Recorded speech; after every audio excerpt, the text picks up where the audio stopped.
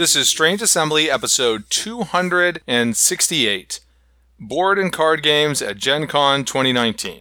I'm Chris Stevenson. I'm here today with Jay Earl. Hello. And we are doing the second half of our Gen Con 2019 look back. If you missed it, episode 267 was about role-playing games. Here we're going to be talking about everything else, board games and card games. It doesn't really matter if there's a literal board. It's all right. Or if you're just bored listening to us talk about them.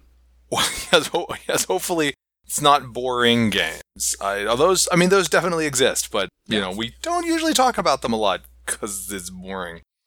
So I wanted to lead off with what struck me as maybe the most significant announcement of Gen Con 2019 in a broader sense, setting aside personal interest, which is that Fantasy Flight's license expansion has now moved out to consume Marvel as well. All your nerd properties belong to them. Well, and Marvel is spread out, right? Upper Deck still has Legendary. Mm-hmm. There's a spread of Marvel things. They announced 2 Marvel games.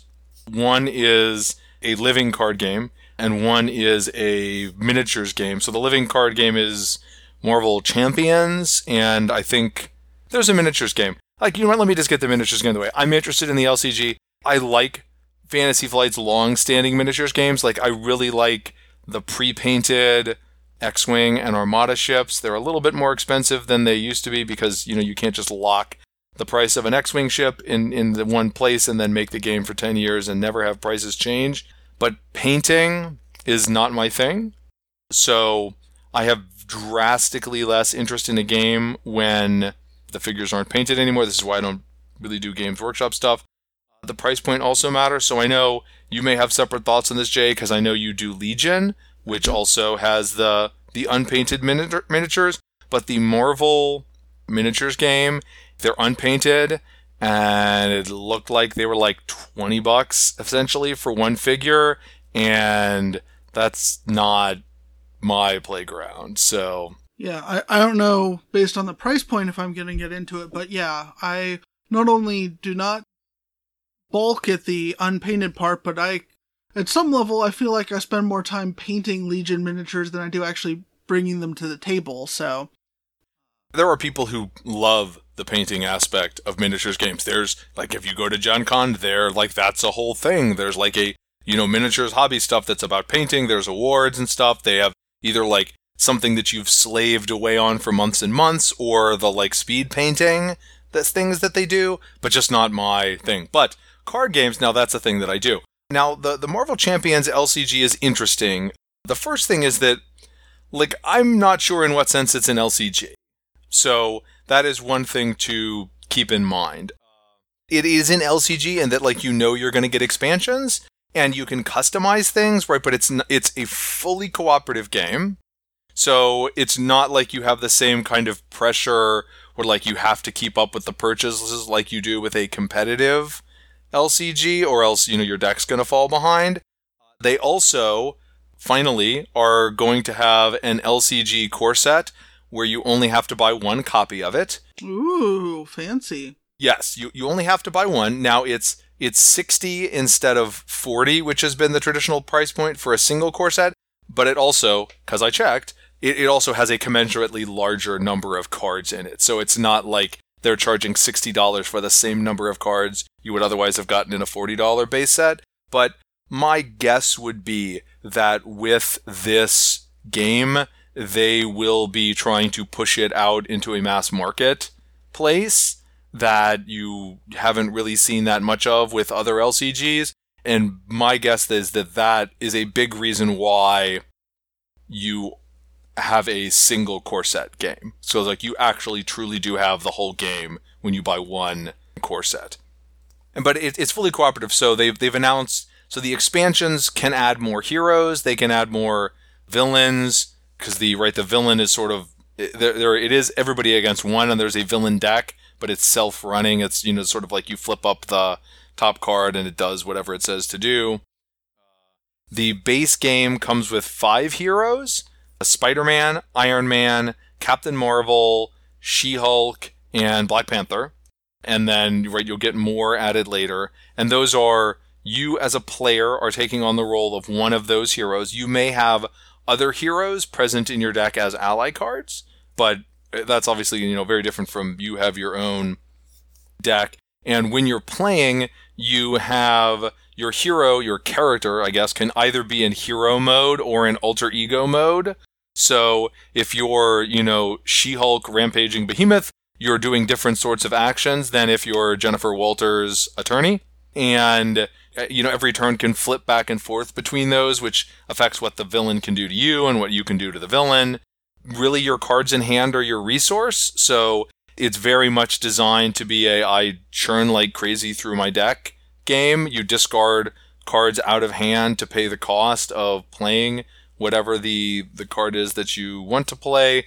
The deck construction is, I think you have like a core set of cards that is locked in with your hero, and then they had descript. I mean, right? We weren't deck building, obviously, when playing at Gen Con, right? You could you might have an ingenuity the set of 15 cards, or an aggression set of cards, a leadership set of cards, and you can mix and match how you put those together into your deck. I mean, it's one core set. I don't know if it's the sort of thing where you could it would be weird to have more than one of a hero. I don't know if you'd want more than one copy of the aggression set to go with something. I don't know. Probably not.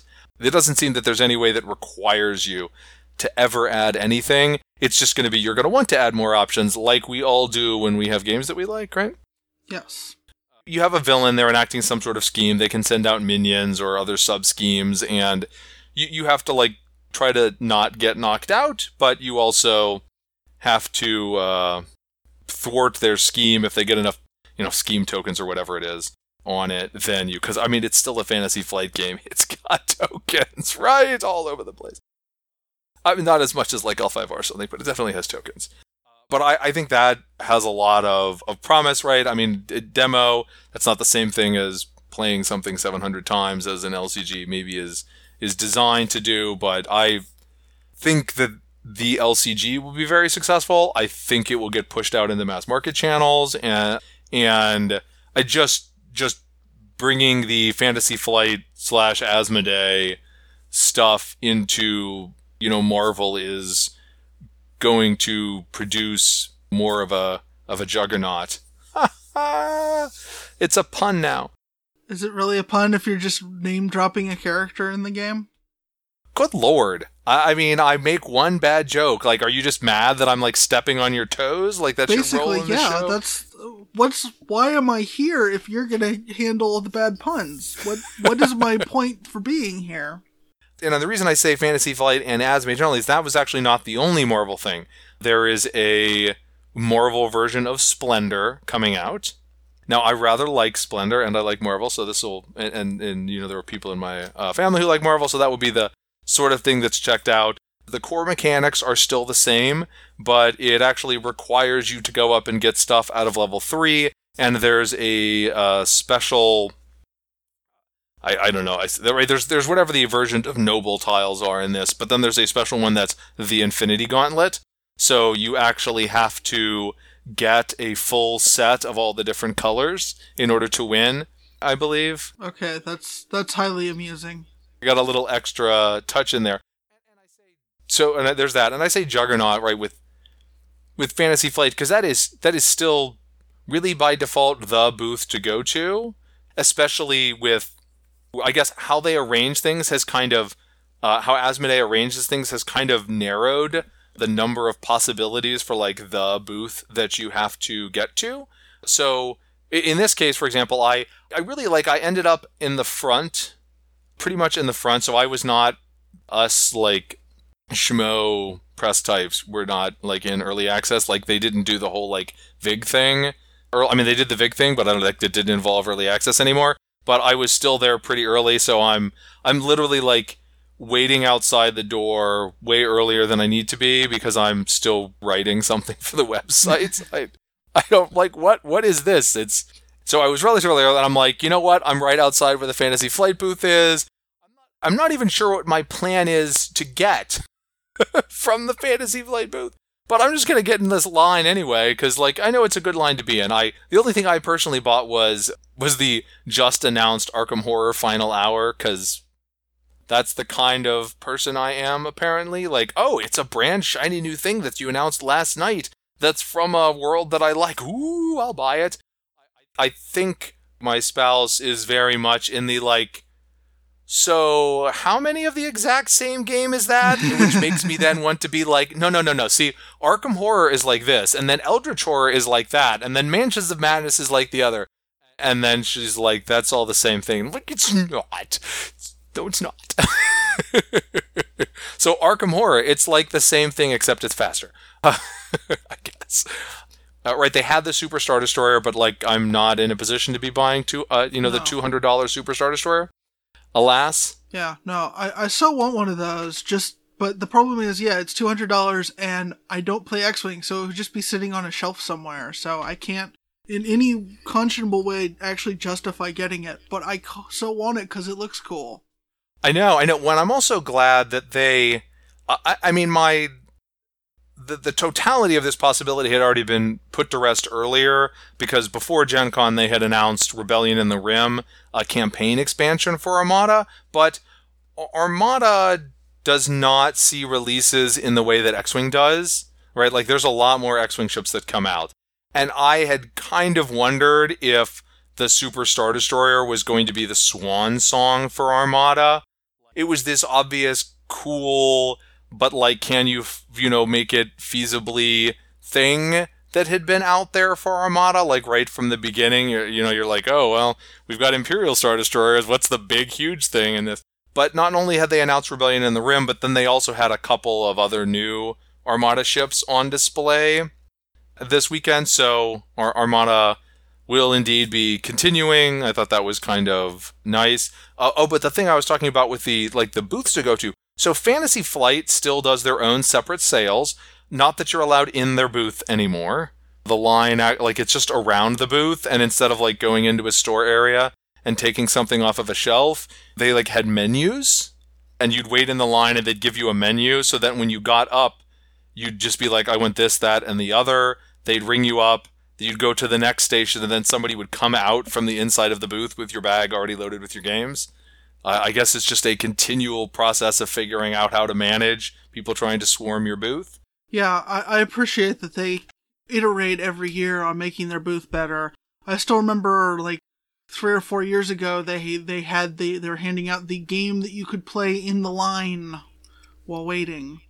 Yeah, and you could see the AEG had some set of, like, riddles up on the back of their booth, so the AEG booth is actually, or that part of the AEG booth is actually right in front of, as from the point of view of the doors, like, right in front of the Fantasy Flight booth, so, like, when you're standing in the Fantasy Flight line, you could read the AEG riddles. They had that, but then I think all of the Asmodee brands, other than Fantasy Flight, were not selling anything at their booths. They had a separate booth that was just the Asmodee store. And this isn't the first year that they've had that, but I think that last year there were a lot of the bigger sub-brands that still sold things out of their own stand. So, like, hey, I was really interested in picking up Abomination, and I did. And Abomination will be one of the games that we are not going to talk about in this episode because it'll get some fuller coverage in an episode. But right, there was no, I'm going to rush to the Plaid Hat Games booth to get that, because that's not where it is. It's all just go to the, you just go to the Asmodee store booth, and they had this flyer that I think they had available at all the little sub-brand booths, where there was this little cartoony image of the exhibit hall with different things. There's a literal plaid hat for the Plaid Hat Games. They were actually handing out plaid hats because it was their 10th anniversary. And you can see little Star Wars characters where the Fantasy Flight booth is. And so you could see, they had this little map that was where all the different Asmodee brand booths are, and then where the store is when you want to go buy whatever it is that you were playing at one of the other booths. That was cute. I mean, anything that helps that makes it easier to remember where things are and navigate. Not unwelcome. even for someone like me whose intent is to go through every single aisle and column of that exhibit hall and at least glance at every single booth, still nice. Why don't I kick it over to you to, say something about your games instead of mine? Okay. So I think the first thing I will cover when it's my turn is the couple of games that I demoed that probably won't, in the near future, go give a deeper play to. So the first one was just a random walk by their booth, hey, come demo this, and I was like, sure. So CMON, they were demoing a game called Foodies, which is it's a board game themed around you're building a food court and you need to put in various restaurants. And so each player has in front of them a board with 9 spaces on it, and there's a communal board that has different restaurants that you can put into your spaces. And on each turn, somebody rolls a 10-sided die, and so that'll come up with one of the numbers. And based on what number it is, the base board will have, you get some quantity of money. But what you want to do when it's your turn is you also spend your money to say, oh, the American Bistro there is only $4 now. I'm going to buy that and I'm going to put it in one of my spaces. Or the French restaurant, I'm going to buy that and put it in. And so then once you get it in for the rest of the game, when that number gets rolled, you trigger the stalls power, and each one has a different thing. So the Americans, I think, were all, if you have the most American food, you're going to get a bunch of money. Or the French was all, if you have the most French, you're going to get victory points. But there was also just different ways of getting points or money. Those were the 2 main resources. And then it also had a tile laying aspect that most of the restaurants had their squares. Some quantity of their borders are going to have half stars. So then if you can complete the star by having it has a half star, the neighbor has a half star. When that number comes up, you get a victory point for that. So it was a fun little game. I liked the demo. The only problem I had with it, and I'm not sure if this is because it was a demo, and so we only played 2 rounds, or just an inherent flaw in it, but it definitely had the problem that basically at the end of the demo, most of the rest of us had 3 to 5 points, and one guy had 15, because he had, on his first turn, bought a building and put it in a spot, and then that number got rolled repeatedly. So, otherwise, it was fun, nice light game. The other one I'm going to talk about, this was a ticketed full demo for a game called Ni no Kuni 2, the board game. So this is based on a video game property. It's a very cutesy anime game where you have little not animal companions, but kind of like animal companions, but they're elemental, they're little cute little things that follow you around in the game. So a big chunk of the video game that they translated to the board game is that you're trying to go around, build up your kingdom. You're starting a new kingdom, you're trying to build it up. So a large part of the game is you're off doing quests that will give you resources. You can then spend those resources to build buildings or upgrade buildings in your kingdom. It's a cooperative game. At the end of 5 rounds, the buildings that you've built are going to give you influence. You're trying to get more influence than the bad guy that has been picked to play against you. Also, there are enemies that when you try to do a quest, there'll be an enemy blocking it, so you have to defeat the enemy by rolling dice before you can complete the quest. So this was the demo. So one of the things is you can switch out the villains to change the difficulty, but this was the demo difficulty. So at that level, it was a very light, easy to do game. And so because of that, and because we're at Gen Con and several of us who are playing, it's a co-op game and we know what we're doing, we fairly well trounced the demo. I think it was something like we only needed about 15 influence at the end of the game, and we had closer to 30, so... That said, I enjoyed it enough, and I like the theme enough that I might pick it up and see if some of the other villains that come in it that are supposed to be more difficult will give a proper challenge. So that was Ni no Kuni 2, the board game. And those were the main ones that I demoed separately. I will switch it back to Chris, but I will later be talking about I went to the AEG Big Game Night and played a few more games there. Well, while we're in the mood to lump games by the publisher, why don't I go ahead now and throw this to my chat from the Cosmos booth. All right, it is the final day, Sunday, here at Gen Con 2019. I'm in the Cosmos booth with Tom Wetzel, and you have, I would say, your fair share of the swarming crowd of people who are still here on the final day of Gen Con. We're very excited about that. Yeah, we have been busy this whole time, including today, and unfortunately we're starting to run out of some product, but we're somehow still selling. Okay, so now I know you have other things here, but I wanted to take the chance to ask you about the adventure games, which are not for sale yet, but I think are coming out later this year. They're coming out mid-September, so actually pretty soon. I'm super excited about these because I actually got to do the playtesting for them, so I know how they work, and I'm excited to finally be able to talk to people about them. Okay, well, we are excited to hear about it. So there's two of them. The adventure games discover the story. That's the tagline. How do they work? Yes. So adventure games are in the same family as the Exit the Game, in that Exit the Game is heavy on riddles but light on story. Adventure games are heavy on story and a little bit lighter on the riddles. And by that, you can't see this through audio, but you have up to 4 characters that players get to choose from. And when they choose a character, they're then going to use them to discover and look into the different rooms or caves, in the case of the dungeon, and trying to figure out what's going on.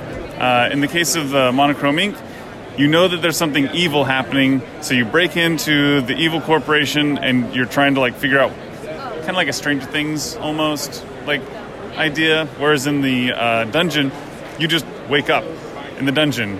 You don't know why you're there, so you have to find out what's happening there too. Wait a minute, I've played that game before. I think I played that in middle school. Dungeons and Escape from Zanzar's Dungeon. No, what?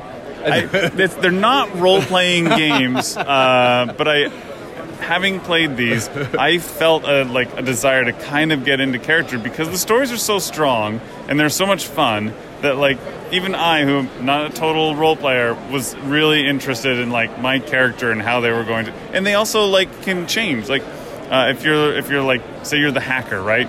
You're going to be able to interact with the computer better than someone else, but maybe you're not really good at climbing walls, scaling walls, but also, as you're going around, you might set off an alarm, which gives you a disadvantage later on in the game. So you as a character actually evolve and change, and I like that. It's really cool.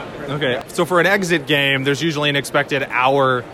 I was playing because we all beat them in an hour, right? No one ever goes over, right? No, I've never gone over. Are these in that sort of timed environment, or how long do we get to play these for? You can play these as long as you want. There's no time, there's no penalties. You get to discover everything in the story, really get into it, look at every nook and cranny. They come with 3 chapters each, and it took me over 2 hours to finish each chapter. So for me, it was 6 hours of playtime at least. Some people might be able to do it faster, but I think that you're looking at quite a bit of playtime for $19.95, which is a great price. It is. Now, that's something you don't have for sale yet here in the booth, but you have some other things. Next to adventure games is Roll for Adventure, which does not seem to share much in common with these, though. But am I right that this is pretty much brand new for the show? It is also brand new for the show. That came out August 1st, and it should be available in local stores August 1st as well. So you can pick that up right now. Roll for Adventure is a cooperative dice chucking game. It's a lot of fun, but there's a little bit of strategy. So it's not a party game, but it's not so strategic that you couldn't play it with your friends, just kind of hanging out and having a good time. Really, really liking that game. It's demoing very well. We're selling a lot of copies. We're very happy with it. Okay. What else exciting and new do you have in the booth this year? Tribes: Dawn of Humanity is our third of the titles that we released at Gen Con, and that's a Civ building game that plays in under an hour. That is resonating with a lot of people because Civ building games usually take 3 to 5 hours, and they're great games, but not everyone has that much time or the attention span for it. This one's great because you get you down playing, and it's just fantastic, very accessible. So you said there were 3 games that came out of Gen Con, but you mentioned earlier that you started selling out. So what was the one that you can't show me here because someone bought all of them? Yes, Imhotep the Duel also came out August 1st, also available in stores. That one was a little bit more highly anticipated because Imhotep, the brand, is already very well established and people already like that game. So when we announced the Duel, people were looking forward to that, and it is a great game. It really gives you the same kind of feel as Imhotep, the base game, but it plays quicker, and I think it's a little bit less aggressive because the base game, if you play with 2 players, it feels a little bit cutthroat, at least to me. Whereas this one, because it plays quicker and because the decisions are just a little bit different, it feels a little bit lighter. I like it a lot. I do have to say, the game industry really seems to have glommed onto the notion of branding as being a really good way to build anticipation for games over the last few years. Yes, and I think that Imhotep did a great job with it because it does fit in the same family, but it is not the same game. The mechanics are different, although it gives you some of the same feelings of building the ancient monuments in Egypt. The way you do it is totally different. Okay. Well, thanks for talking to us, Tom. I know that everyone is exhausted. Not as exhausted as they're going to be at 2:30, but Right. I know we're getting there. Thank you, Chris. Thanks for having me. Thanks. So I'm sure you'll be hearing more from us about some of those in the future, but another publisher lumping I wanted to talk about was Haba. Now, at Gen Con, I had the chance to play a couple of not yet released Haba games, and now note that these ones are not the yellow box kids games. I mean, so they're designed to be family games, but these are more complicated ones than the yellow box. The first one is called Miyabi. Thematically, it's something about Japanese garden, whatever. It's a tile laying game. It's a tile drafting and laying game, and you start with you start with this empty 6x6 grid, and you're drafting tiles onto it. There are tiles that are just, hey, here's one thing. There are tiles that are 5 things long in different shapes, and the trick to it is that you can only score each column once. Each row represents a different garden feature. So as you're drafting in a given round, or I guess you can only score a column once per round. So as you're drafting in a given round, you have to kind of figure out what it is that you have available to draft in a way that you can place on your board and score the appropriate things. But also, you have to be thinking ahead to future rounds because the score that you get for placing a particular tile is multiplied by how high in your tile stack it is. So you can get, increasing rewards if you can keep stacking tiles on top of each other, on top of each other, on top of each other. Not that you can just throw everything in the same place because, again, right, you can only score each column once per round. And then you also have to think about what you do or don't want to cover up as you're building up, because there's an area there's I guess technically it's who has the plurality of a given feature at the end of the game.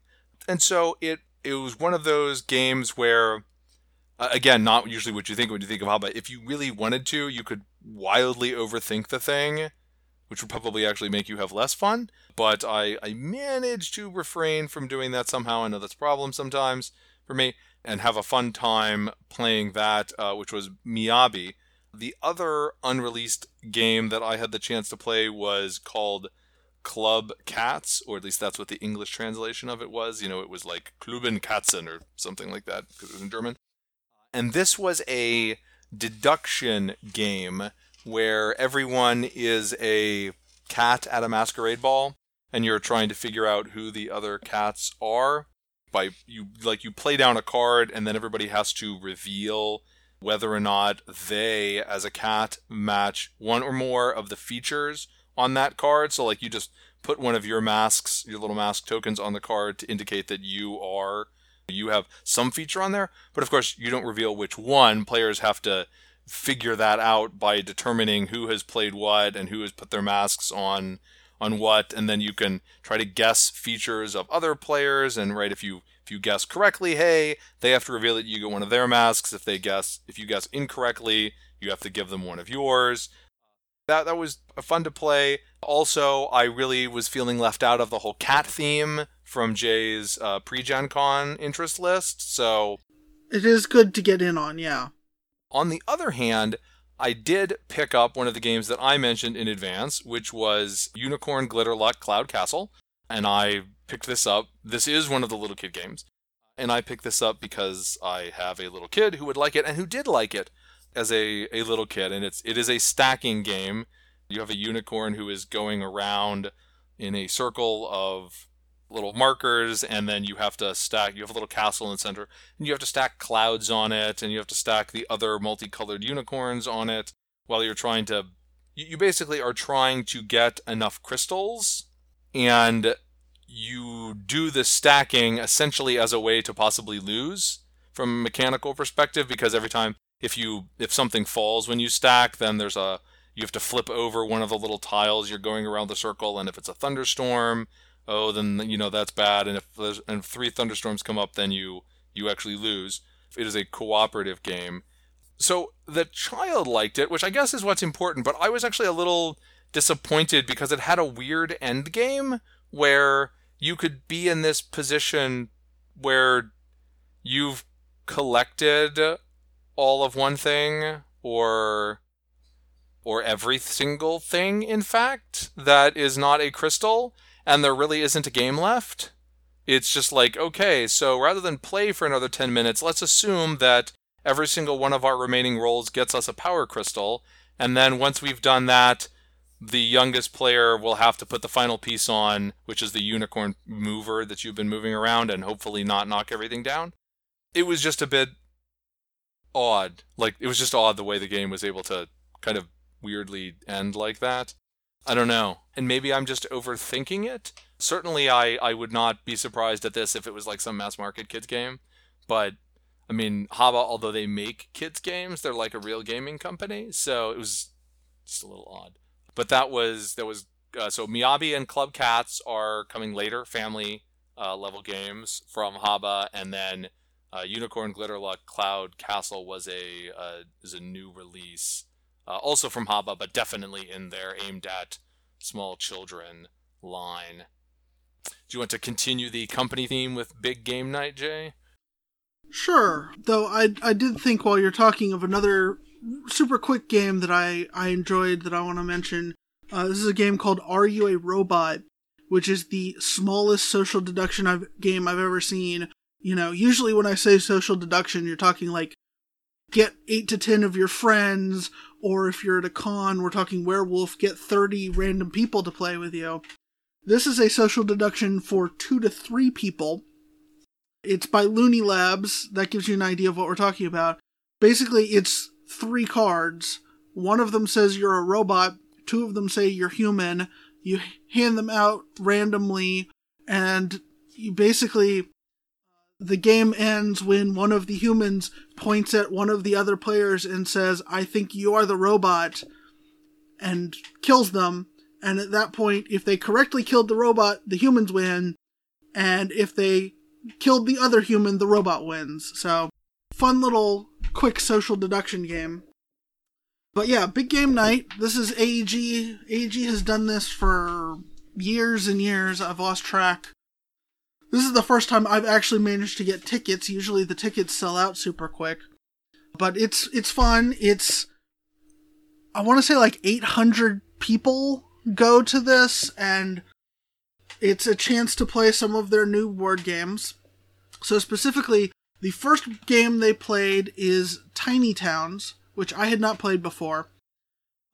Tiny Towns is one, you have a player board which has spaces on it, and there's a mechanic, and to my understanding, the retail game has a couple different ways to accomplish that, but generally speaking, there's a mechanic whereby you get resources, which are colored cubes, and you then choose which space on your board to put it, and once something is on your board, you can't move it.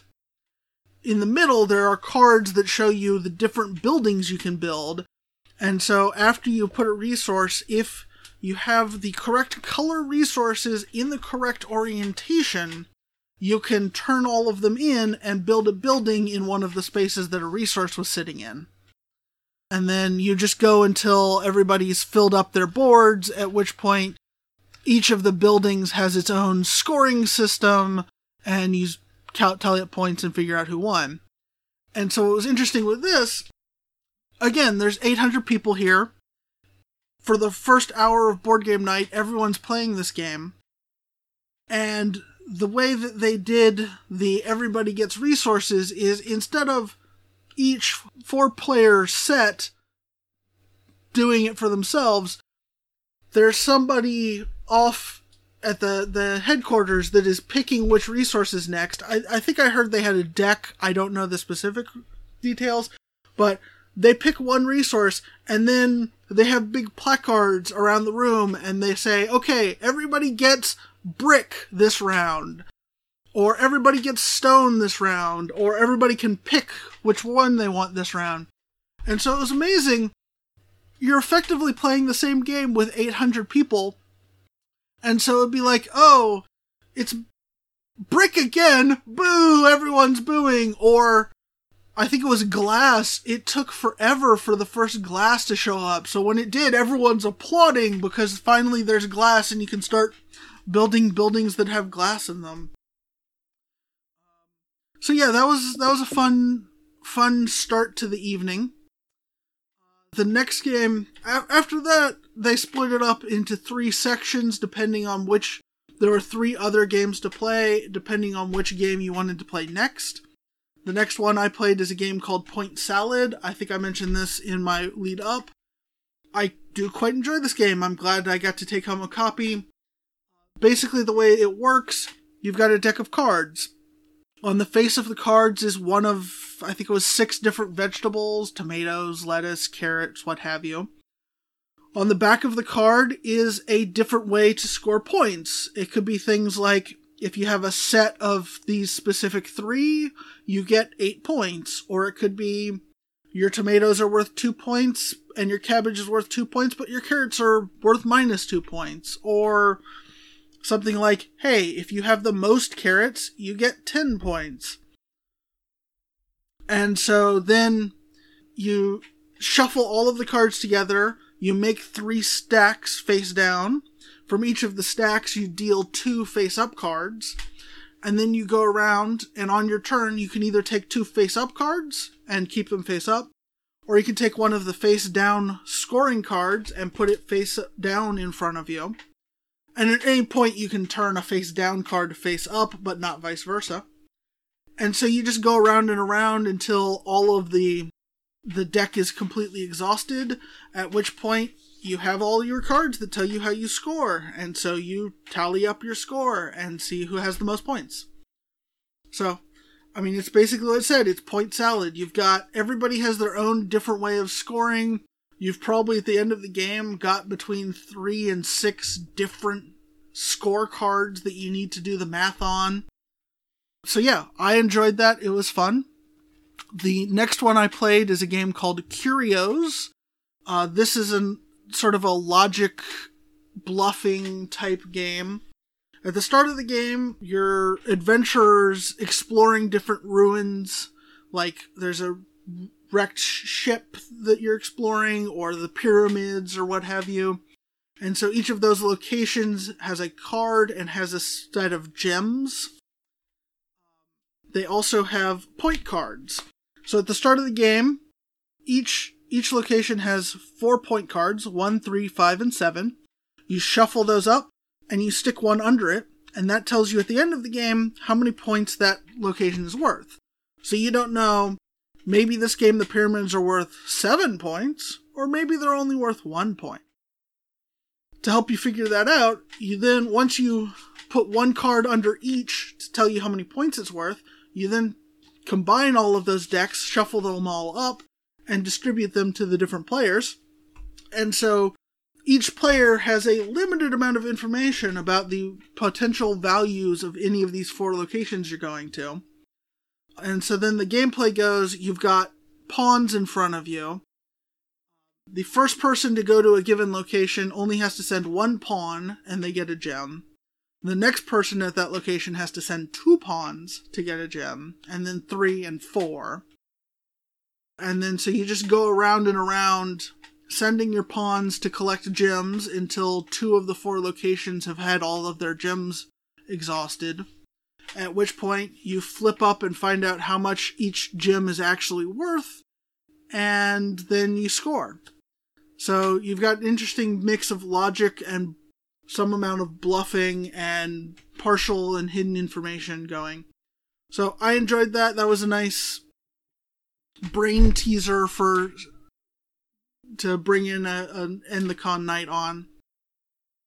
And then the 4th game, at that point I didn't actually get to play, though I've got the copy and will probably give it a try at some point, is called Walking in Burano, which is a tile-laying game based around a city in, I think, Spain or Italy. So yeah, that one, I was getting tired, my head was hurting after all of this point scoring, so we called it a night at that point. So I will, at this point, pass it back to you to talk about more board games. Assuming it's the only Burano I know, it is it's a Venetian island. Oh, so okay. Italy. Somewhere in Europe that I'm not cultured enough to have ever actually been to. Well, I didn't say I had been there. Okay, I'm not even cultured enough to have heard of, so. All right, so some other games that I got to play. One was Era Medieval Age, and this is the one I think it's right. It's like it was like you were doing a roll and write game, but you get to build your city out instead of writing it down on a pad. It's sort of a spiritual successor as well to Roll Through the Ages. And so this, in traditional roll and write fashion, you have the, let's call it the Yahtzee mechanic of, right, you have a certain number of dice and you roll them and you get up to 3 rolls, but you have to decide what to keep. And the dice rolls will generate the various resources that you need for your city, stone or wood or food. You can starve in this, you do have to feed your people. Every die is a thing is a person you have to feed. So some buildings you get more dice, some buildings you don't. And then you also have a die that can generate defense or attack, or and some of the dice can generate skulls, which may be a disaster that happens to you, or it may be a disaster that happens to everyone else, depending on how many skulls exactly you end up with. But on the board, you have this plastic pegboard, and you have plastic buildings that you're putting on, and each of the buildings has a different shape, and you have to figure out how they're going to fit in there, because you can build a wall, and if you have the walled central part of your city, at the end of the game, anything in there gets doubled. But if you cram things too much together, then if you don't have a hospital around, then the things that are crammed together and touching can get disease. And so all of the things that are negative, most of these things that are negative end up being negative victory points at the end of the game. Although you do have the ability to force your opponents to put what are called scorched earth tiles on their board, which it'd take up like a 2x2 pegboard chunk with a you can't build anything here. So you want to avoid that. You won't be able to make your pretty city if you do that. But I thought that Era Medieval Age, I thought it played really well. I think that there's a real fun factor to actually getting to build the buildings out on your city. I mean, I think it helped to have the sort of custom table-sized playmat that they have there, to have all the spaces for the different kinds of buildings, because it made it much easier to see that something had run out. I mean, the game does come with tokens with like an X on them that you put in a spot, which you have to be able to keep track of, because that's how the game ends. But that was nice. I think the only downside I had to the game was that I wish those pegboards they have on them, right, there's one place where you track your wood and one place where you track your food, and it's not like you're ever really going to be confused because the pegs are different colors, but the board itself has, etchings in it in the, like, oh, here's the shape of a rock, or here's the shape of of a thing of wheat, and then you've got another one where it's like the tracker, whoever the first player is, they move a separate colored peg down a tracker to keep track of where in the turn it was. And again, you can tell what it all is because the pegs are the right color, but the pegboards themselves, like, you really couldn't actually see those. They didn't stand out. Like, they're still a solid one single color, and it just didn't stand out enough to read it, which is, I guess, was a bit odd since the components are otherwise a real draw for this game. But I mean, that's a relatively minor thing. I feel like Era Medieval Age will be a very successful game. Lord only knows no one's hiring me to forecast the game industry. But it was one of those ones where I had fun, and I think fun will be had by a lot of people. Another one that I played and really liked was Homebrewers from Greater Than Games. This is one of those, like, oh, I wish I had actually seen this when it was on Kickstarter sort of thing. Not that, I don't think there's anything in it that you, like, there's nothing in the Kickstarter that you can't get now, but you get the whole, like, you get it right away, and you get the expansion without paying for it, that sort of thing. Homebrewers is, man, I really liked Brew Crafters, and I really like Homebrewers, which are both about making beer, even though I have no interest whatsoever in that topic. It's kind of weird. But Homebrewers is a game where you as a character are, some micro brewer who is brewing different beers in your garage. Every player, like, has their own little garage board, so you have to get ingredients, you need some money, one of the things you have to do is clean out your flasks, because if you ignore that aspect, then your beer is worth less and less. The primary worth then, like, during the game, is that you have these essentially reputation tracks where you can make the different kinds of beer, and as you go up the tracks, you get rewards off of that. And then a couple of times during the game, there's a competition that you enter into. There's Summerfest and then Oktoberfest. And so it matters where you are on that track for getting the rewards. If you have the most highly regarded IPA or something like that, then, you can get a bonus points for that. I mean, obviously, the track itself, ultimately, it comes down to victory points, as one does in a Euro game. Who's got the most victory points? But I thought that it worked out really interesting. I liked the art from it. That was actually one of the things that drew me in. This is not a game that I had noticed before Gen Con.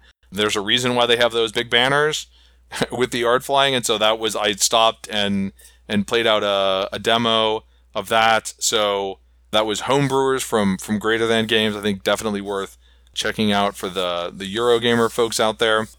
I also got the chance to take a look at a game called Planet Unknown. This is from Adam's Apple Games. This is a pre-production copy. This is one of those, it's going on Kickstarter either near the end of the year or at the beginning of next year. And it's, let's call it Space Tetris. Every player has their own planet, which you are loosely, one might say, terraforming. But, right, this is none of this, like, terraforming Mars terraforming where everything is slow and scientifically accurate and stuff, right? Your space delivery company just slaps down a tract of terrain on your board. So there's going to be a Lazy Susan style thing in the middle of the game, or in the middle of the table, and whoever's turn it is picks which slice they want, and each slice has two different stacks of tiles on it of two different shapes. And that player, they're going to figure out exactly which piece that's on the Lazy Susan they want, turn it to that, and take it. And then everyone else at the same time has to choose one of the pieces that's on the tops of the stack on whichever slice of the Lazy Susan is pointing at them. And as you put out the different tiles, they're going to have different terrains, which is then going to, I feel like I'm repeating myself here, move you up tracks. And as you move up the tracks, you get different rewards.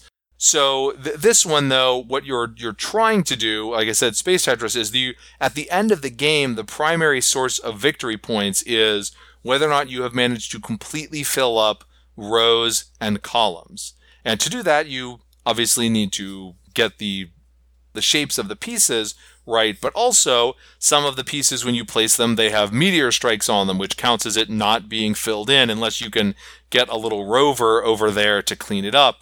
Or there's a life pod there, and you can get you can just squish the life pod, but you can get a victory point if you can get a rover over to pick up the life pod. So one of the tracks is moving your rovers around on the board, and then you are probably going to have some spots where you have little holes in what you've been able to lay out. So another one of the tracks gives you the ability to every so often fill in an individual one-tile spot. I mean, that was pretty distinctive to me. I especially like the whole Lazy Susan thing in the middle. I don't know, is that just like an extreme variant on action selection, maybe? I mean, I like the sound of it. That sounds cool, yeah. I'm sitting there like, I really like Tzolk'in too. Maybe I just really like tracks, and what else? Terra Mystica, like little... Maybe I just like doing things on a board that then move me up the track that gives me more rewards. I don't know. I had fun playing it, and that was Planet Unknown from Adam's Apple Games. So another thing that I got to look at but not play for reasons that will become apparent in a standalone sort of way was the Wonders and Leaders expansion for Through the Ages. And of course you can't really play that because a game of Through the Ages is really long and not the sort of thing you're going to do in a demo format at Gen Con. But as you might guess from the name, the Wonders and Leaders expansion for Through the Ages adds more Wonders and Leaders to the game. Now, if you've played Through the Ages before, you know it is one of these games that is like super honed and balanced what's in the deck that generates things out. So you can just play with all the new stuff, or you can kind of mix and match the new stuff, but you actually cannot change the number of cards in the deck, or else it would throw things off. So you can swap them in however you want, or you actually have the ability, if you so choose, you can just put in your deck dummy cards, like Ancient Wonder 1, Ancient Wonder 2, Ancient Wonder 3, and that way you never have to change what's in your deck, but you can have like the wonders set aside, and they have a little board for this. At the start of the game, you can set out on the board what Ancient Wonder 1, what Ancient Wonder 2, what Ancient Wonder 3 are, and so on, and to the modern age. And that way, just when like number 1 comes up, you can pull that out, and then at the end of the game, you just stick all the individual wonder cards off to the side. And very, very finely honed. But the other thing that they have in this is there are updates. As much as like Through the Ages, A New Story of Civilization was a honing of the original Through the Ages, which was itself already a great game. What they are able to do here is update, in addition to brand new things, there are updates to a number of the cards in the base game. And the reason why they're able to do that is really interesting. It's because of the app. So this expansion actually will hit in September, I think, on the app, and then not for probably like at Essen for the actual physical game. And I usually think of this sort of thing in terms of like Hearthstone, where the fact that players are constantly generating all this data by playing the game lets you really find out a lot about what's really good and what's not as good. And of course, in Hearthstone, you have the ability to just like poof and change everybody's cards, which you don't have with a physical game. But right, there's a successful Through the Ages app, and it generates a lot of data from people playing online. So they actually have the ability to go into the game and see things like what cards do people really like to take, and then what sort of correlation is there between what cards people are taking and then how often they win the game. So you can differentiate between when a card is popular but not effective versus when a card is actually effective at helping you win the game. And then because they can also see whatever their equivalent is of the ELO ratings of all the players, you can actually even then differentiate between like, oh, these players are really good. They know this card is good, so they take it a lot, versus this card helps people win regardless of whether or not they're good players. So you can like actually try to really get into whether or not it's the card that's good, or just like the card's okay, but it's a little bit better, but the good players know that, so they take it preemptively. It's like, I imagine that, like, if you think about like Fantasy Flight LCGs or something, they would just die. Or maybe maybe kill? I don't know, one way or the other, to get that sort of information on figuring out what exactly is going on in the environment. I don't know. So you have all of this stuff that they are now able to use to, when they release the expansion for Through the Ages, have tweaked versions of the cards to, power this one up a little bit, power that one down a little bit. It's this sort of thing, like, if you like and play Through the Ages, it really seems just like a must-buy of an expansion. And so that is, I don't know, there's Wonders and Leaders for Through the Ages. Like I said, the app update hits sometime in September. My guess is that the physical one will first show up at Essenspiel in October. And why don't I let you take a turn, Jay? Okay, so I'm pretty much out of board games that are interesting to talk about. I do want to mention...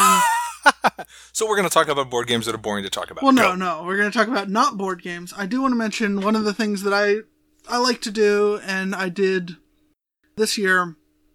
For people who have been to Gen Con, you may have seen wandering around the convention center, there are placards. If you got the program, if you actually managed to get a copy of the program booklet, because half the time those stalls are empty, but if you got a copy and you flip through it, maybe somewhere in the middle you saw in a similar design to those placards, there are puzzles. I believe there were 10 different puzzle placards, plus the 13th in the book. And these are just different. I like puzzles. If you like puzzles, you'll probably like these. They're different flavors of puzzles that you can solve. And then if you solve enough of them, you can go. They had a booth right outside the exhibitor hall on the way to Lucas Oil Stadium. You could go and you could turn in your answers, and you were entered into a raffle for tickets to next year. I don't think my 2 entries will actually win anything, but probably would have heard at this point. But it was fun to do the puzzles. They also had a ticketed, you could get a whole separate puzzle pack. I got that. I did a couple on the plane. I will at some point get around to finishing those, but there's so much to do at Gen Con that who has the time to actually do them? But yeah, they had a bunch of puzzles on placards throughout the convention center.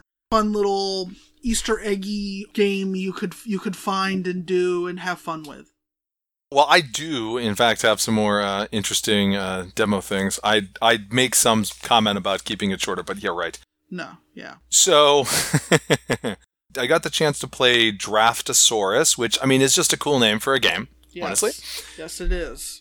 In Draftosaurus, right, it's your making your own, dinosaur theme park. Not the extravagant dinosaur theme park you might make in Dinosaur Island, but your own little small dinosaur theme park / zoo, maybe. I don't know. And as you're drafting, what you're doing is you have a handful of dino meeples, and you then are picking one of those meeples to take in a given round, and then one player will roll a die, which will tell you what the conditions are for placing that meeple. So maybe it has to go on the left side of the board or the right side of the board, or it has to go somewhere there isn't a T-Rex, or whatever. And so now you have to figure out where on your board is most advantageous to put the meeple that you picked. And so you have one section that scores for having lots of the same. You have one section that scores if it contains a dinosaur, and that's the only place on your board that it has the dinosaur. There's one where you want pairs of mated dinosaurs, I guess. That sort of thing. So it's a very fast, very straightforward game. The dino meeples are cute. I like drafting. I think it played very well. It's a relatively inexpensive game. So I think that one is delightful if that combination of mechanics and themes stands out for you. That was Draftosaurus. I got to play Mystery House from Cranio Creations. This is one of those games that is yet another variation on the puzzling escape room sort of context. And what this one does differently is that it uses this sort of box as a tool. So you have this little structure that's, basically the size of the inside of the box, and you, for a given mystery, you slot cards into it in certain places. So like the one that we did was you were trying to stop a bank robbery. And so you start out and all you can see as you're looking in through the sides is these little cards depicting the outside of the bank. And then you have an app. And so you would go into the app and you'd say something like, oh, we're looking at card M7 and we want to examine the plant that's there or the bag that was left on the stairs or whatever it is. You can't just like randomly guess things because it'll ding your time every time you enter in something that doesn't exist, that sort of thing. But you're right, you'll look at something and maybe the app will tell you there's something interesting. Maybe it'll tell you get an item out of a deck. And then later you can use the item you can select a location and use the item there. But it will have you, as you open doors and otherwise interact with the environment, it'll have you pull cards out of the little box display. So then you can see further in and you can kind of you're trying to shift it around to see, can you see around a corner and there's a lockbox over there. Can we figure out how to get into that? And it was definitely a fun and interesting take on the sort of escape room genre that I like. This one also, this was a demo of a game that is not out yet. I'm guessing that's sometime in 2020 release for the US. Worth checking out if you like the escape room games when it does, and that's Mystery House from Cranio Creations. I also hit a couple of things that are out or coming out from Renegade. I did get to sit down and play Bargain Quest for a little bit. This is one where if you like it, you have all sorts of options because it was funded through a Kickstarter for the second edition, so there's a whole plethora of little mini expansions, although they did sell out of the actual base game at Gen Con. And in Bargain Quest, you are a shop owner. You're selling stuff to heroes. You're trying to make money. The heroes are trying to go off and kill monsters. Although it is ultimately you can lose as a group if all of the heroes die without having defeated the monsters. Then they come and ravage your town and destroy your shop and all that. So there's a limit to the competition, but I'm not sure. Having done a demo, I don't know how much that comes up, but every round you have a group of heroes who are out there who are, going to want to go shopping. You draft some cards and then you pick one of them to put in your display. And that is used to catch the eye of the hero and draw them in. So you want to have something that's fancy, that they'll like, but it also can appeal to different kinds of heroes. Like, put out the Holy Mace, that may be, catnip for a cleric, but if all of the heroes that are out there are wizards and rogues, it's not really going to appeal very much. On the other hand, you can't actually sell whatever it is that you put in your display. Right? It's this display copy only, apparently. You can't sell it to them. So, right, you have to balance something that is going to be attractive to a particular hero, knowing that you can't actually equip the hero with that. And then you want to really well equip that hero because you're charging them. You're selling all that stuff to them. But then you want them to go out, defeat the monster, collect more money for having defeated the monster, and then come back to your shop in later rounds. I thought that was fun. I don't know how much it evolves over the course of the game, because the demo did not last for ages, but that is Bargain Quest from Renegade. Another upcoming one from them is called Gates of Delirium, and there's a Cthulhu sort of theme on this, but it's not a well-entrenched theme, shall we say. But you are on a given rounds, you go back and forth between everyone is sane and trying to help solve things, and rounds where everyone is insane and trying to, cause the end of the world and all that. And what that matters for mechanically is that each of the cards that you have in your hand is double-sided. It can flip upside down. You can play certain kinds of actions on sane rounds, and you can play certain kind of actions on insane rounds. And so you have to decide, when you're playing the card now, it's not just what it does now, but do you need to save it to use somewhere else? And so you're scoring points ultimately for the insane stuff, mostly. It feels like you're more scoring them on the insane side. I'm not sure if that's actually the case. I don't know the ins and outs of enough. But on the sane side, you're scoring points for playing your cards as, say, map pieces or pages in a journal that you're, trying to figure out what's going on. And on the insane side, you're scoring points for summoning great old ones and such, but then also having the majority in the place where the being is summoned by you or someone else.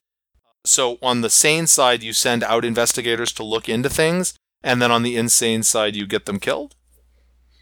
Consumed by the encroaching old ones. There was definitely a lot going on. Like I said, the theme's kind of like, I'm not sure what thematically that is, that like everyone's switching back and forth, sane and insane. But the part that I liked was really just the interplay between having one set of actions to try to set things up, and then another set of actions to try to knock them down to get the points as the great old ones come out. And that's Gates of Delirium, and it's coming out later this year from Renegade. Back to you, Jay. Okay, so the last thing I've got to talk about, it's a little stretch to call it a card game, but Saturday night I went to the Cards Against Humanity live show, and what this was is it was a improv sketch show. So there was a panel of MCs going. They would read off a black card. If you've not played Cards Against Humanity, there are black cards and white cards. The black cards have a setup. The white cards have a phrase of some sort. So the judge would read off a black card that would give the setup.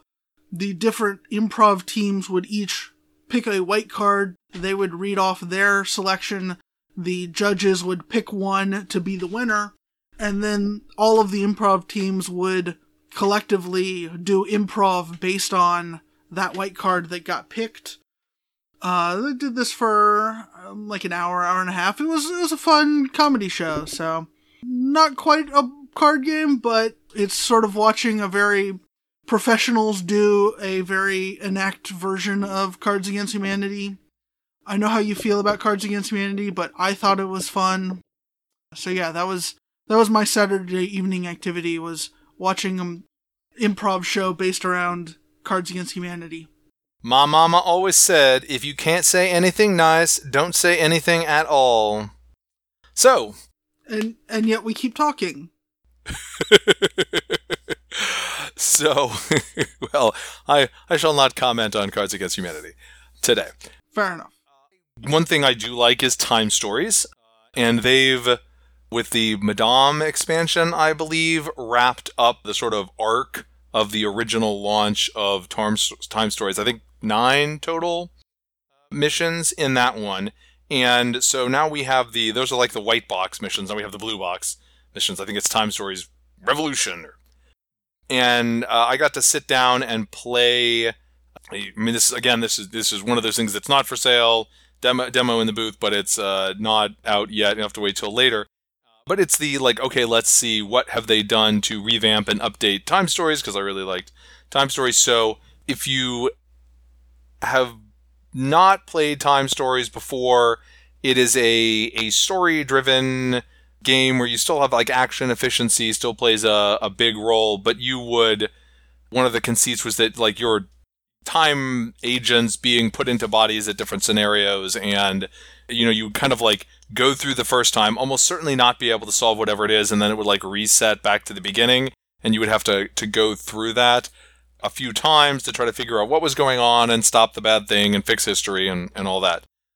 So in that, probably the most significant thing about the reboot is, at least as I was playing, is it seems like you no longer have the doing it again. You are still rewarded for being efficient and trying to get a better rating, but it does not reset the game and have you try to go down different paths and see, is it physically possible? If we already knew what was going on in advance to play this in one scenario.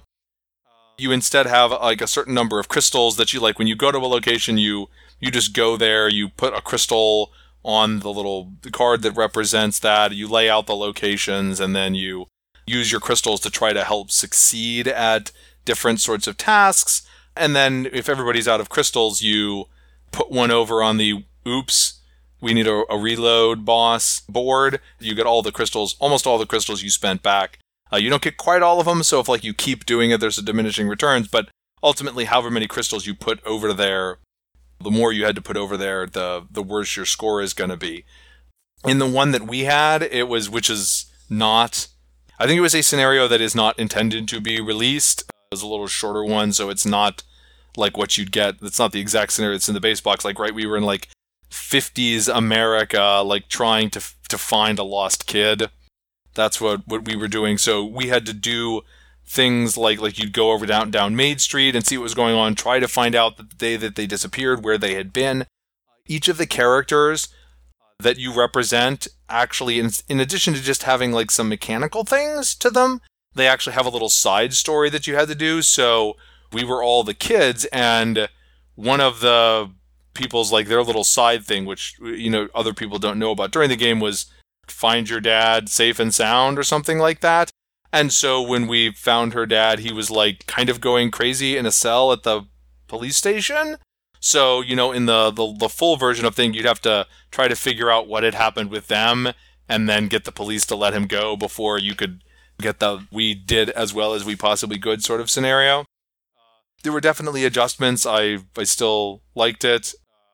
I suspect that people will, on balance, prefer just the, like, we do this once through instead of, like, the semi-reset. Again, which was almost necessary in the old time stories, because you were not going to, like, play something for the first time and actually be able to get it done in one. So, Time Stories Revolution, I think, coming later this year. I popped by the Cryptozoic game in addition to the normal DC deck building stuff, which we'll talk about in more detail in a later one. I played a Challenge of the Super Friends. This was I think they've used this mechanic to make some other games. I think they made a Rick and Morty one. But I don't, that's like a cutesy different variation on the DC theme. Oh, maybe I could play this with the kids or something. Put on a number of prize cards equal to the number of players. You have a small hand of cards. For the most part, everyone has the same deck, but each hero has their own specialty cards in there. And so you kind of have to figure out what the differential is between these prizes in this given round. Right? You may have a round where both cards are really good. So do you actually want to spend one of your better cards trying to win that, or are you just okay with losing because, the weaker card's still pretty good to get? That makes it sound more strategic than it is, honestly, because there's still a lot of random in the interaction. There's chaos in the interactions between what you and the other people are playing. Like, you don't want to overthink it too much. It's just not that in your control. Plus, some of the stronger cards will either make, like, I play a powerful effect, but then I have to do a challenge, or somebody else does. And so, every time you go into one of those challenges, you have no idea what it's going to make you do. And that is then in the randomness, it may be that you lose the thing that you were going to get anyway, or it may be you made it with some sort of positive thing, like, oh, I lose one of the things I already scored. Hey, I have one that was negative. Oh darn, I can lose the negative one. That was fun, but not spectacular. It's the sort of thing I'd be like, hey, if somebody says, Joe, do you want to play this? And you want to like a lighthearted bit of fun? Sure, but not necessarily something I'd want to go and seek out. Let's see, I got to play a game called Thieves' Den. And in Thieves' Den, the big boss of the crime world has been jailed. Everyone is scrambling I honestly don't remember if you're scrambling to be the new top dog or if you're scrambling to be the one who can get the old boss out of prison, whatever. You have a central board with some locations to place workers on, as it were.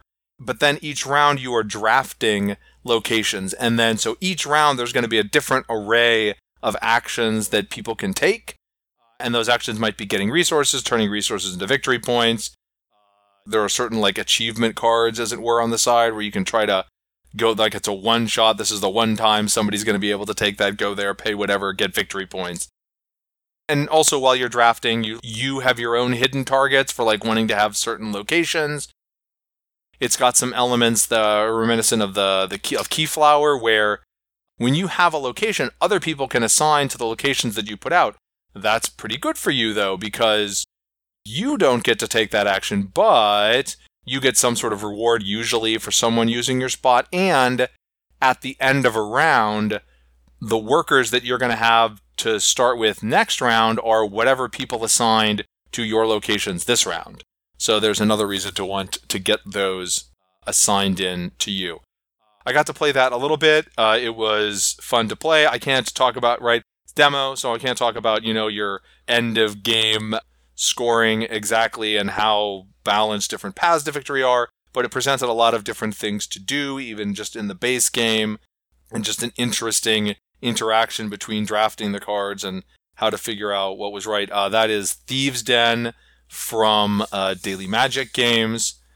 I did want to mention two other things that they're not things that I played, but first, since Upper Deck always does their booth up in some sort of interesting way to commemorate one of their games, this year it was like they released Legendary 007, and their booth had James Bond themes around it, including being able to, the main entrance to the booth, you could sort of like walk in through the gun barrel that always features in the opening sequences for that. I did not play Legendary 007 because I gotta say I like Legendary, but I'm kind of at in addition to all the Marvel Legendary stuff, I've got Firefly Legendary and X-Files Legendary and Buffy Legendary, and so at this point it kind of has to be a property I have a really high level of interest in to get me excited about it. And I like James Bond, but not enough that I need a 5th Legendary game. But if you do, it's out there. The other thing that entertained me, possibly because I'm, amongst other things, a law nerd, is that Ultra Pro has a game called Dracarys Dice. And of course, I'm sure, what comes to your mind if I say Dracarys? One of the dragons from Game of Thrones. Sure. So I thought oh, that's interesting. I guess their lawyers were looked at that very carefully before they made a non-Game of Thrones thing called Dracarys Dice. And it turns out it was kind of amusing because it kind of went beyond that. Ultra Pro had actually already trademarked it. And so HBO had to come to them to be is there a way we can get that from you? Or because that's what happens when you use a word like Dracarys that actually doesn't belong to you. Oops, yeah. Like HBO does? Yeah, they didn't go out and trademark every random catchphrase from the show. I don't know, that, like I said, I'm a law nerd, that amused me. So, those are my sort of final notes about what I did personally, but was there anything while you were there, Jay, that stuck out to you as something that is going to be a hot thing later this year, or that people will be very excited and talking about still in February of 2020? I mean, probably, but I'm fairly oblivious, so I didn't notice what it was. I think Fantasy Flight's Marvel stuff is, that's going to be a big deal. It does not take any kind of foreknowledge to figure that out. No, yeah. I do think Era Medieval Age could have a lot of staying power on the heavier end of things, the more hardcore hobby gamer side. Black Angel, I think that was pretty buzzy. It's definitely on the heavier end of the Euro things. I think to some extent it's like TWA in space, but I think more finicky and heavier than that game. Of the ones we didn't talk to, Black Angel probably within the serious hobby gaming community will have, I think, a lot of pickup, and then in the broader gaming world, the Fantasy Flight Marvel stuff. I'll also throw out there, I speculated that perhaps Clank Legacy Acquisitions Incorporated would hit at PAX Unplugged. It will actually hit before that. I think you might be able to go, I think you can go pre-order it now, give or take. Neat. For release well before PAX Unplugged. Did you have anything else you wanted to throw in here? Yeah, I had a lot of fun at Gen Con. Want to do it again, but yeah. So that was our Gen Con 2019 experiences. I had a blast at Gen Con.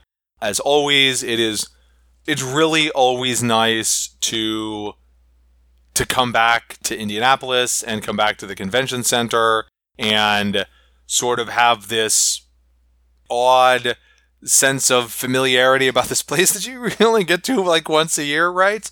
Yeah. thanks for listening to us about Gen Con, and you can catch the exact same kind of discussion a year from now. I strongly suspect. Yeah, probably. That sounds like us. But, continue listening in the meantime, too. We appreciate it. Hey! You have been listening to Strange Assembly, your tabletop gaming podcast. You can find us on the web at www.strangeassembly.com.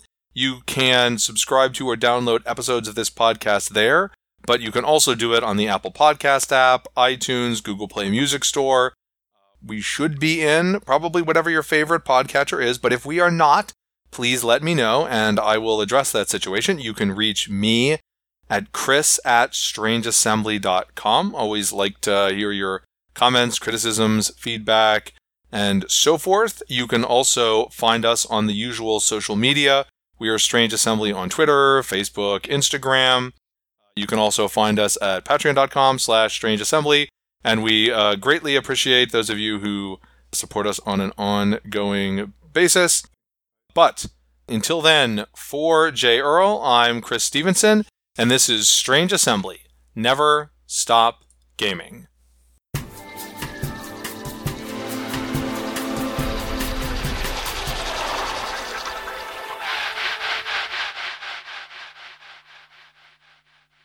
Now to go play some of the games I picked up at Gen Con before the giant tower of them collapses and traps me underneath the weight. That is always a risk, isn't it? Yeah. No, I unpacking my suitcase, I built up a tower, and now I'm kind of intimidated by it.